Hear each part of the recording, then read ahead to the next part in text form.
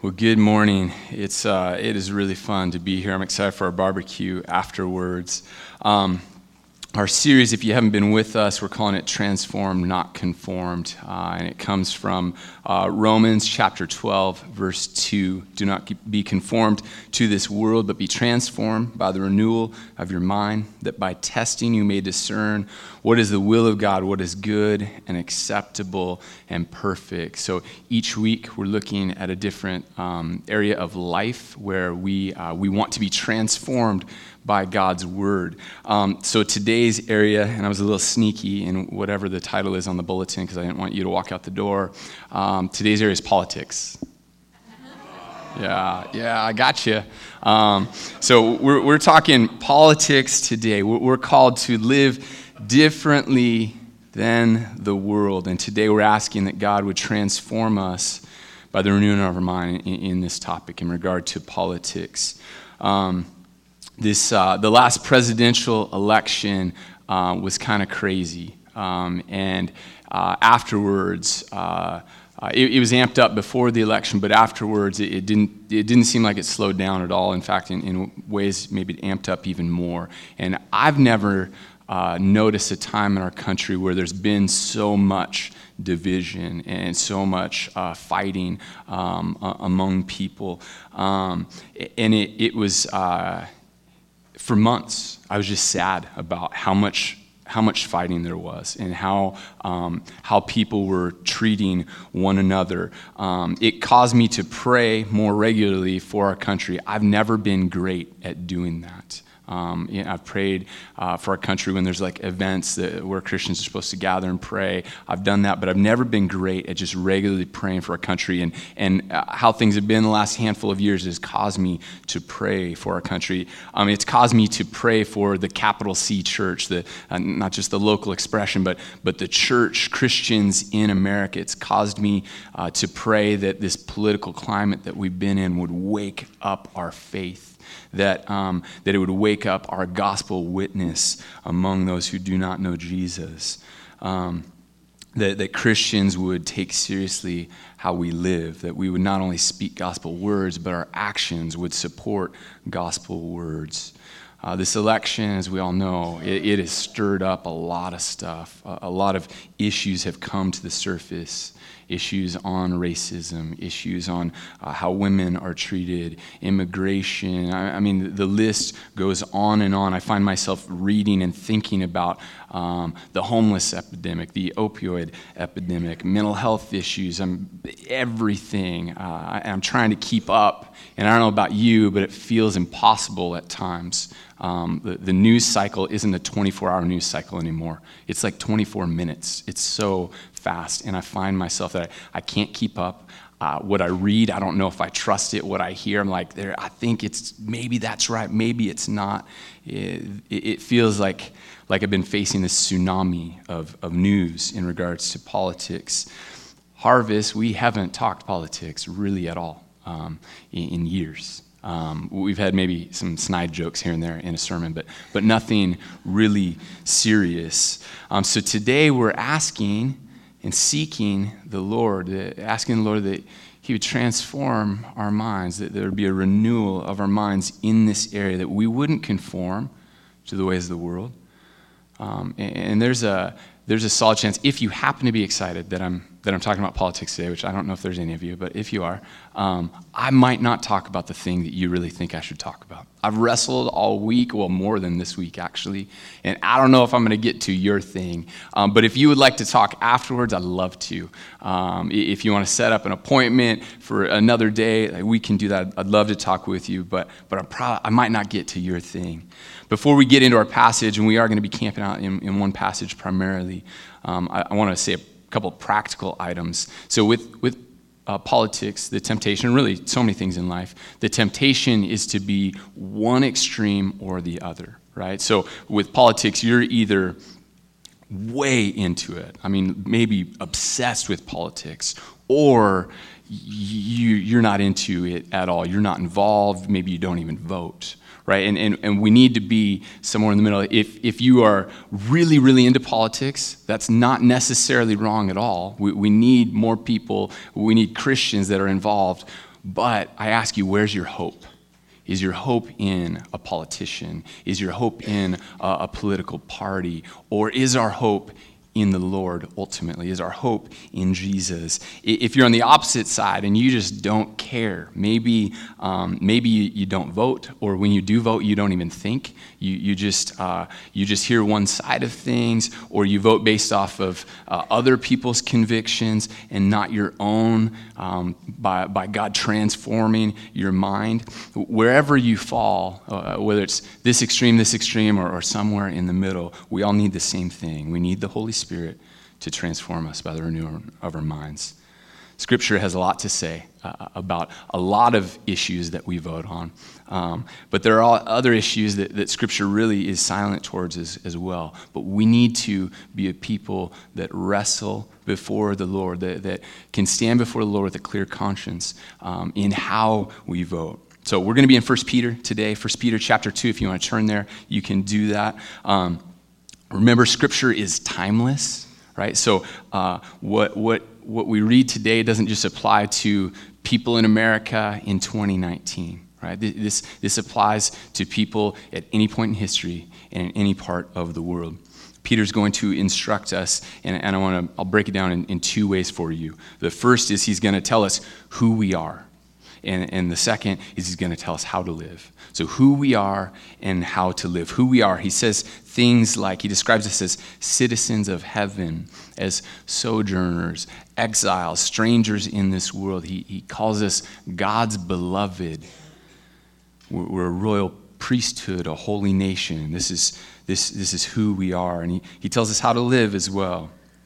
That we're to abstain from the passions of the flesh.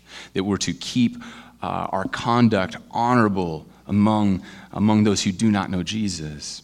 We're to do good works. We're to honor those in power. We're to proclaim the excellencies of God. And Peter does something pretty interesting in this passage. So the passage we're in immediately will talk about governing authority. We won't get to the next passage, which talks about the relationship between slaves and masters, and then after that, it's husbands and wives. But Peter, his instructions here are one-sided. Unlike Paul in like Ephesians and Colossians, where he's talking about both parties and how you're to live, Peter talks from the vantage point of the one that's most likely to be mistreated.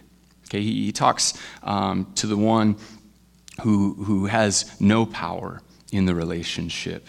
An unescapable theme from 1 Peter is suffering. How to suffer well. How to suffer in a way that glorifies Christ. So we're going to jump into verse 13. Later we'll loop up back to verse 9, but let's start in verse 13. He says, "Be subject for the Lord's sake to every human institution, whether it be the emperor supreme or to governors as sent by him to punish those who do evil and to praise those who do good." So Peter tells believers that we are to be subject to human institutions, to governing authorities. And this is like, I heard someone say subject or submission is like the Christian S word. Right? Like we do not like this word just naturally. Peter tells us, though, that this is what we're to do. And this is pretty surprising coming from Peter. Like let's remember Peter in the Gospels, right? If there was a disciple voted most likely to rebel against authority, it's Peter. Okay?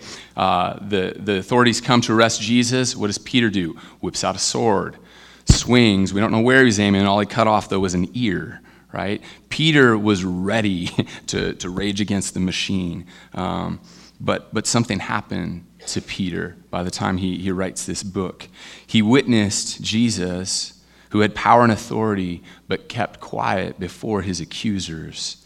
He saw Jesus subject himself to people that would kill him so that Jesus could glorify the Father, and so that for these same men that killed him, so that there could be a way for them to be saved. I think that night, as Peter followed closely, lurking in the shadows, he saw Jesus submit, and I think it transformed him. He tells his readers and us that we're to be subject for the Lord's sake. Now, this is easy to do when authority is honorable, Right? It's easy to do when you feel that a politician or person in power represents you. It's not hard to do when they make decisions that benefit you. But Peter doesn't tell us to be subject just when it's a good leader. Now, maybe the question comes to mind, well, what are we to do when authority, when government tells us to do something that God clearly tells us not to do? Well, God's commands supersede the laws of men, the instructions of men. Acts 4 is clear about that. If there are opposing commands, we follow God, and we need to be ready for the consequences. We think of brothers and sisters around the world that are under oppressive governments, that are persecuting Christians. I think of brothers and sisters in China where the government controls the churches, and they have to, they're told what they can talk about, they're told what they can do, when they can meet, all that. So much of the church in China, from what I understand, is underground. And they know that following Jesus, following his word, is a great risk to them. Many of them knowingly disobey the government, and they're prepared to go to prison for it. If we think about who's in charge, when Peter writes this letter, it's Nero. He was not a leader to celebrate. He was a nasty, nasty man. No matter how much you dislike a certain politician, you can pick your least favorite president ever, didn't touch Nero. No, nothing like Nero. Nero had his own mom killed. Okay, seemingly because she called him out over having an affair with a married woman. The story is crazy. Nero had his people arrange for his mom to be in a shipwreck so that she would die in this shipwreck. Well, mom was a good swimmer, and mom made it out of the shipwreck. But there was a backup plan. There was an executioner there ready to kill her, and did. And they tried to make it look like a suicide. Right? They tried to cover it up. Nero led a massive persecution against Christians in the first century, martyred tons of Christians. Peter himself, we're told by historians, probably about 3 years after the writing of this letter, was martyred by Nero's people. And yet Peter tells us that we're to submit to human institutions. Why? Well, verse 15 helps answer that. For this is the will of God, that by doing good you should put to silence the ignorance of foolish people. This is God's will. In this way, God will give us opportunity to be a witness through our good. And he'll go on to talk about this, that the works of believers will silence the false accusations. I'm sure you've observed this or felt this before, that many people are just waiting for Christians to blow it. They're looking for reasons. They're looking for opportunities to point to Christian hypocrisy. They're waiting for a Christian to stumble. They're waiting for the high-profile pastor to do something, to have an affair or in some way fall so that they can point. One commentator wrote this. He said, "Our goodness will be our greatest apologetic for the gospel." Our goodness will be the greatest apologetic for the gospel. How we live in regards to authority, human institutions, government, no matter what the political climate is, we have opportunities to point an unbelieving world to Jesus Christ. Our goal in politics ought to be to glorify God under any type of political power. And Peter tells us that our good works will point to God. No matter what the political atmosphere, no matter where you are in the world, there will be opportunities for good works. Let's jump back up to verse 9 now. He says, "But you are a chosen race, a royal priesthood, a holy nation, a people for his own possession, that you may proclaim the excellencies of him who called you out of darkness into his marvelous light." I want to follow up on two things from last week's sermon, because as I was reading this and as I was talking through this week's sermon, last week's sermon with some people on staff, I realized Peter here is helping us not just view ourselves as individual Christians, which is so easy for us to do as Americans, I think. Like we're so individualistic. Peter's helping us to see that we're part of God's body, God's kingdom, a royal nation, a chosen race. So last week, a couple of things I talked about was getting into Scripture, and I hope that if you've been intimidated by Scripture, if you've just felt guilty for not reading your Bible, I hope that this last week maybe you jumped into Scripture, that you tried. And I want to encourage you, even if you feel like you don't have the tools yet, and I would tell you, like, go find a believer that's been reading their Bible for a long time, or come to our men's or women's Bible study. Come talk to someone on staff, or one of our elders will help you gain some necessary tools. But even before then, better than any tool, better than any schooling, any method, you have the Holy Spirit.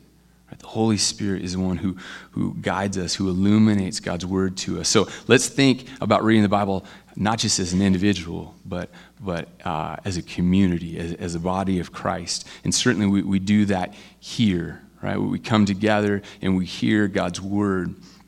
But through the week, we ought to be doing that as well. And this might mean that maybe you and a partner or several people, maybe during the week, you study on your own, you read on your own, you come up with questions, things you notice, and then you come together and you discuss those things. And kind of like a rock tumbler, like you tumble it around and you let your thoughts, your beliefs, your interpretations get refined.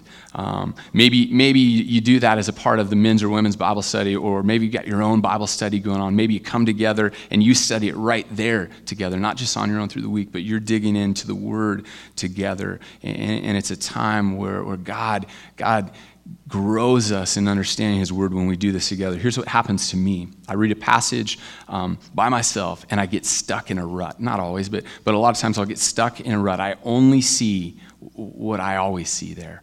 Right? I only see this thing that I've known for years or heard about years and years ago. And then another person, another brother or sister in Christ comes with gentleness and says, hey, what about this? And it's like these blinders fall off my eyes, and I'm able to see what I've not seen before, what I've missed over and over again. And this is by God's design.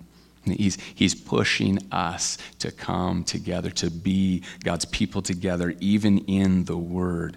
I know there's so much guilt for Christians about not reading your Bibles. And that guilt is good if it gets you to the place where you read your Bible in a healthy, God-honoring way. But so much of this guilt is excessive, and we just get stuck. And I want to encourage you to get unstuck this week.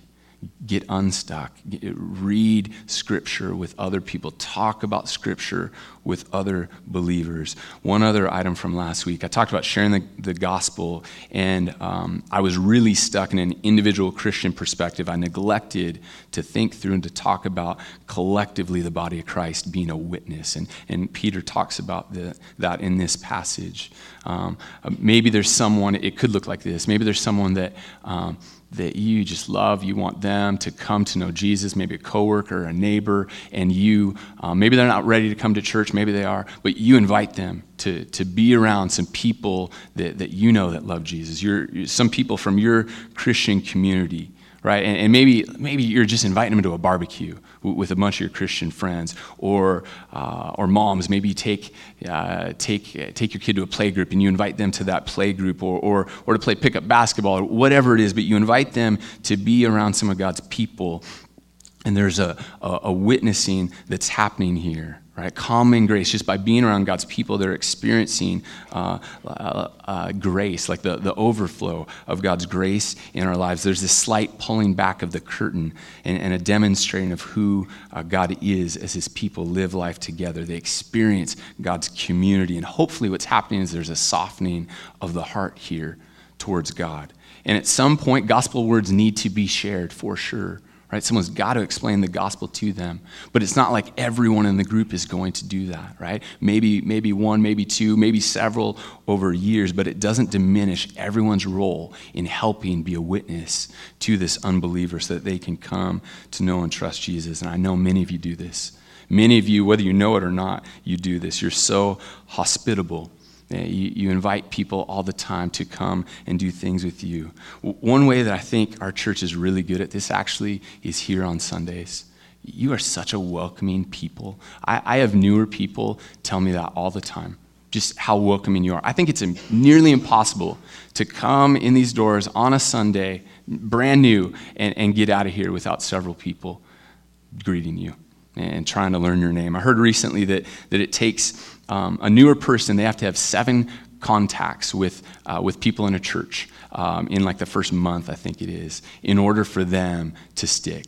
7 people that need to come and not just say hi, but genuinely try to learn their name. And maybe the next week you eat crow and say, hey, I forgot your name. But you're trying to connect with them, invite them to coffee or do something with them. Anyway, I think you guys do such a good job of that. Back to verse 9, though. So he says, you're a chosen race, royal priesthood, holy nation, a people for his own possession. This is who we are language, right? This is identity language. We're part of God's royal priesthood. You are God's possession. So what does he mean that we're a holy nation? This nation is God's people. It isn't defined by geopolitical boundaries. It's defined by God's rule and reign in the hearts and lives of Jesus' followers. As Jesus' followers, we are first and foremost citizens of heaven. We're citizens of God's kingdom, which I don't mean you can't be proud of your ethnicity. I don't mean you can't be proud of the country you're a citizen in right now or the country of origin, but that isn't your primary citizenship. You're first and foremost a citizen of God's kingdom.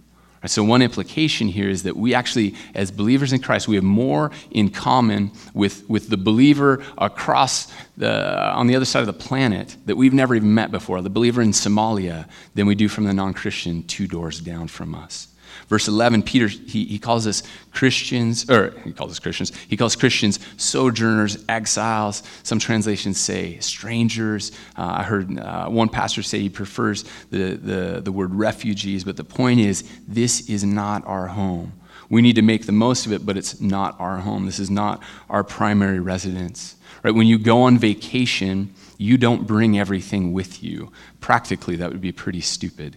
You bring what you need for the vacation. You probably bring a little more than you need just in case, but you bring what you need. And no matter how nice the place is that you're staying, eventually you want to leave it, right? Eventually you want to go home, or at least I've never stayed in a place that was so nice I didn't want to come back to my house. We are exiles in this land. We should long for our one-day home in heaven, in the new heavens and the new earth with God.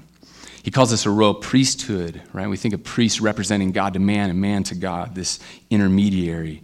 The priests were the insiders with God. We may be outsiders in this land, in our culture, but we're insiders with God. And I'm sure if you've been following Jesus for a while, and if people know that you're a Christian, you've had some people watching you. Right? Watching you, examining your faith from the outside, and maybe you've experienced this, that one day, one of those people, they come to you because they know you're a believer, and they say, will you pray for me? Because my life is falling apart right now. My marriage is a wreck, or my kid's sick, or whatever it is. Even though maybe you've never had a real talk about Jesus before, they've been watching you, and there's an opportunity because they see that you are an insider with God. There's an opportunity for you to proclaim the excellencies of God. Verse 10, it says, once you were not a people, but now you are God's people. Once you had not received mercy, but now you have received mercy. We talked about this a couple weeks ago. Christians, we have been given God's mercy. We should be a people marked by the mercy of God. We should marvel that God has lavished us with his mercy. We should have a reputation for being a people of mercy. So I'm not so sure that Christians, in at least the last handful of years on the political front, are known for mercy. Some Christians, and I'm talking from both parties, from the third parties, there have been a lot of hurling of insults. Not all of us, but a lot, have been terrible listeners. I don't know that we've been dispensing mercy and grace that well. In the area of politics, would people say that you're a person of mercy? Verse 11, he says, beloved, and I just want to stop there. And this, again, is identity language. This is who we are. This describes you as a Jesus follower. You are God's beloved. And there are a ton of reasons why that matters. I'm just going to give you one. When you know beyond a shadow of a doubt that you're loved by God, the creator of all things, the one who's all powerful, the one who's compassionate, merciful, God full of grace, the one who sent his own son to die on the cross for you, when you know that you're loved by God, The unpredictable and crazy world, which can be scary at times, doesn't loom as large as the God who loves you. We have a hope no matter what is happening where we're living. So how are the people of God to live in this world? It gives us two words: abstain and keep. Abstain. We abstain from the passions of the flesh. This word means that we put distance between ourselves. I don't know if you can remember when you were at the time in life when your parents gave you a curfew. I don't know how you operated, but if my curfew was 11, I was there at exactly 11. Right? I never came home at like 10:40 or whatever. Like, I got as close to that line. I knew if I crossed that line, there's going to be trouble, but I got as close to that line as possible. This is not what abstain means. The abstain means that we put distance between the passions of the flesh. We don't live like the world, giving in, or we're not to live like the world, giving in to our sinful desires. And this would take us back, if we'd been reading through this book, this takes us back to 1 Peter 1:14. He says, as obedient children, do not be conformed to the passions of your former ignorance. Jesus followers, we have to refrain from giving in to the flesh. Yet earlier in this chapter, he gives this list of some of the things of the flesh: malice, hypocrisy, defeat, envy, slander, and this list is not exhaustive. So one of the ways that we can give in to the passions of the flesh with politics is we can fling mud, like so many other people are doing in our country right now. When we hear the attacks of someone else on what we believe politically, how we voted, how we see things, it is tempting to just fire back, right? It is hard to hold your tongue. It is much easier and in the moment pretty stinking satisfying to just let it fly. So many Christians post mean, rude, often slanderous, and malicious posts on social media. I've been off Facebook for probably about 2 years now. For me, it was just a waste. I clickbait, man. I'm going on everything. Everything would get me. I just wasted time. But I've been off for a couple of years. Just the other day, someone knew I was preaching on this week, and they said to me, Greg, you're so lucky that you don't see the posts on Facebook. And they were talking about political posts about our country. And I asked some questions, and I realized they were talking about people in our church. And I didn't ask who, they didn't tell me who, but I just ask you, man, does the way you post, the way you represent yourself on social media, does that represent Jesus well? If we were to hold up from Galatians, the list, the fruit of the Spirit: love, joy, peace, patience, kindness, goodness, faithfulness, gentleness, and self-control. If that was our filter, what would you not have posted in this last month? Or what would you have not have said? 2 reasons to abstain. Our abstaining, again, is motivated by who we are. We're sojourners. We're strangers in this land. This is not our home. We are God's people. The second, he says that these passions wage war against our soul. So let's zoom out from politics for a moment and just to all of sin. Sin wages war against our soul. He tells us that, Peter tells us, it's not just sinning against our bodies, but we're waging war as deep as possible within us to our very soul. So we abstain because of our identity in Christ and because it attacks our soul. And all of us, I'm guessing, can immediately think of that sin or maybe a couple sins that in particular just seem to be such a battle for you. And you read his words, waging war against your soul, and you're like, yes, I experience that all the time. And it could be anything. It could be coveting. It could be anger. It could be greed. It could be alcohol issues. It could be porn. It could be, fill in the blank, overeating, anything. Are you fighting that fight? Right? Are you engaged in that war, battling, or are you just giving up? I encourage you to keep fighting, because as long as you're fighting, I would argue that you are doing a God-honoring thing. Obviously, your sin isn't honoring, but fighting that fight is honoring. It is so easy for us to get beat down by guilt. It's so easy for us to feel terrible about it and want to throw in the towel. But if you're trusting in God and asking him to help you fight, then you're on the right track. In this life, we will continue by God's power to battle sin, and someday we'll be totally free from that battle. Verse 12, It says, keep your conduct among the Gentiles honorable, so that when they speak against you as evildoers, they may see your good deeds and glorify God on the day of visitation. Again, he's telling us how we live. He told us to abstain. Now he's telling us to keep our deeds honorable, our conduct honorable. Life as a Christian isn't simply a list of the things we should not do. I think the world believes it probably is. I think some Christians even view Christianity that way, that we have this list of all these things that we shouldn't do, and we're adding to it as we read Scripture. But there are so many things that we're supposed to do, so many things that are good. And too often we're known for all these things that we aren't to do, not for what God has told us to do, the really, really good things he's told us to do. I would love it if Christians in our country were known for good deeds. I would love it if we were known for being honorable people, if we were known for being a people of mercy and of grace, if we were known for being generous, if we were known for being excellent listeners, if we were known for being people that try and understand others, a people that serve. Peter talks a lot about all the good that we're to do in this book. I don't have time to read all those verses to you, but it made me think of Matthew 5:16. Jesus says, in the same way, let your light shine before others so that they may see your good works and give glory to your Father who is in heaven.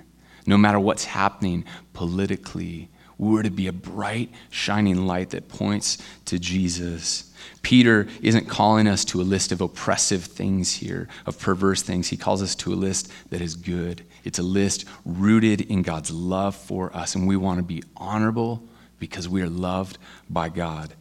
We want people to see and to want to be God's beloved. We should look so different from this world, not conforming to the world's playbook, be it politics or business or relationships or whatever area of life. So are we letting our light shine so that Christ is glorified? And maybe when it comes to social media or conversations, we say, well, what about other people who are not being honorable? What about them when they get nasty? We know that's not a license to be nasty. Like, do you let your kids get away with that? No. And yet adults, sometimes I feel like we're just stooping down to a level that we should not be anywhere near. Scripture helps us know what is to be honorable. A couple places come to mind when Jesus tells us to turn the other cheek. When Paul tells us if your enemy is hungry, feed him. If he's thirsty, give them water. Proverbs 21:23 says, whoever keeps his mouth and his tongue keeps himself out of trouble. We are to control our tongues. James says, be quick to listen, slow to speak, slow to become angry. If that was just one guideline that we had in Scripture, just think about our relationships, every one of them would change if we lived that way. I catch myself all the time hearing what I think is a complete thought, the whole sentence from a person. I make an assumption, jump to a conclusion, and then pounce on that, only moments later to realize that there was way more to the sentence that I did not even listen to because I wasn't listening well. Listening, we need to try and hear and understand the people that are talking.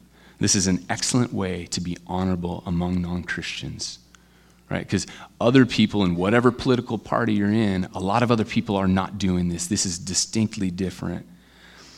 We also need to love each other well. So how do you treat a Christian that voted differently than you? Right? Are you able to have rational conversations with them? Are you open to learning from your thoughts? Because all Christians don't vote the same. I assume that when you share your thoughts, you hope that the person you're speaking with is open. Right? If we go back to this last election, there are people that voted on both sides. There are people that wrote in a candidate. There are people that before the Lord, with a clear conscience, they decided the best thing for them to do was to abstain from voting. And I know not everyone voted really wrestling before the Lord. I know, I've done it plenty of times where I just, without really thinking much. But there are plenty of God-fearing, Jesus-loving people that voted differently than you with deep conviction before the Lord. And many of you know that. But sometimes convictions that we have that come from Scripture, they mean so much to us. We're so passionate about them that it's hard for us to see how another Christian can't have that exact same passion when they've got passion for another thing that Scripture speaks to too. And before the Lord, they've wrestled and they had to make a choice. Both of you had to make a choice. And this is where our citizenship matters, our allegiance to God over country, over party line matters. It means that we love our brothers and sisters in Christ, no matter how they voted. Don't get me wrong, you can love your country. I love that I get to live in the U.S., right? The handful of times I've been out of our country, I enjoyed those places, but I'm always so ready to come home. And so much of it is the freedom that we have. So I'm grateful. I think we all agree, though, that there's tons of room for improvement. There's a lot of growth that we long to see happen. No matter how much you love your country, our love for Jesus needs to supersede that. Verses 16 and 17, we'll close here. He says, live as people who are free, not using your freedom as a cover-up for evil, but living as servants of God. And he sums it up. He says, honor everyone, love the brotherhood, fear God, honor the emperor. Because of Christ's sacrifice, because Jesus came and died for our sins, if you've trusted in Jesus as your Savior from sin, you're a free person. You get to live free. We are free as God's servants. And part of that is we're so free that we can be subject to authorities over us, even ones that are not good. And the hope is that people will turn to Jesus by the way that we live, that it'll open up opportunities for us to have conversations about Christ as people see that we live in the same land, but in a different way. He tells us to honor everyone, even those we disagree with. Even those that maybe we think their actions are flat out wrong. It tells us to love the brotherhood, to love brothers and sisters in Christ, even if you do some things differently. Now, obviously, we have to be able to call out sin. We have to be able to confront one another with truth and love. But these are your people, right? These are the people that you will spend eternity with. He tells us to fear God. Right? He doesn't tell us to fear anyone else in the list. He tells us to fear God. We're not to fear a person in power, no regime, no matter how powerful they seem. They all submit to God. We submit to God. All will be used by God so that he can bring about his work in this world. And then he says, honor the emperor. Not fear the emperor, but honor the emperor. Let's pray. Jesus, we love you. God, I'm so thankful right now that because of your blood, I've been forgiven of sin, Lord, that we as your people have been forgiven. We've been freed up to follow hard after you. God, I thank you for the convictions that you give us. I thank you for the passions that you give us, Lord. Would you refine how we live with those, God, how we live with other people, Lord. God, would we, in an honoring way, in an appropriate way, be involved in politics? Would we place our hope in you? Would we vote with conviction? Would we have discussions that honor you? God, if there's stuff that we shouldn't say, we help us to bite our tongues. And Lord, we're so bad at that. We're so great at sinning with our tongues. We're great at sinning with our keyboards. Lord, would you grow us in that, Jesus? Lord, because we want people to come to know you. We want people to see who you are. God, would you help us to live in your good deeds? Would we do good? Not to be holier than thou, but to be a people that point to how awesome our God is, how loving and benevolent our God is. Would we be a people that live in your mercy, that dispense mercy and grace, Lord? Jesus, we love you. It is in your holy name we pray. Amen.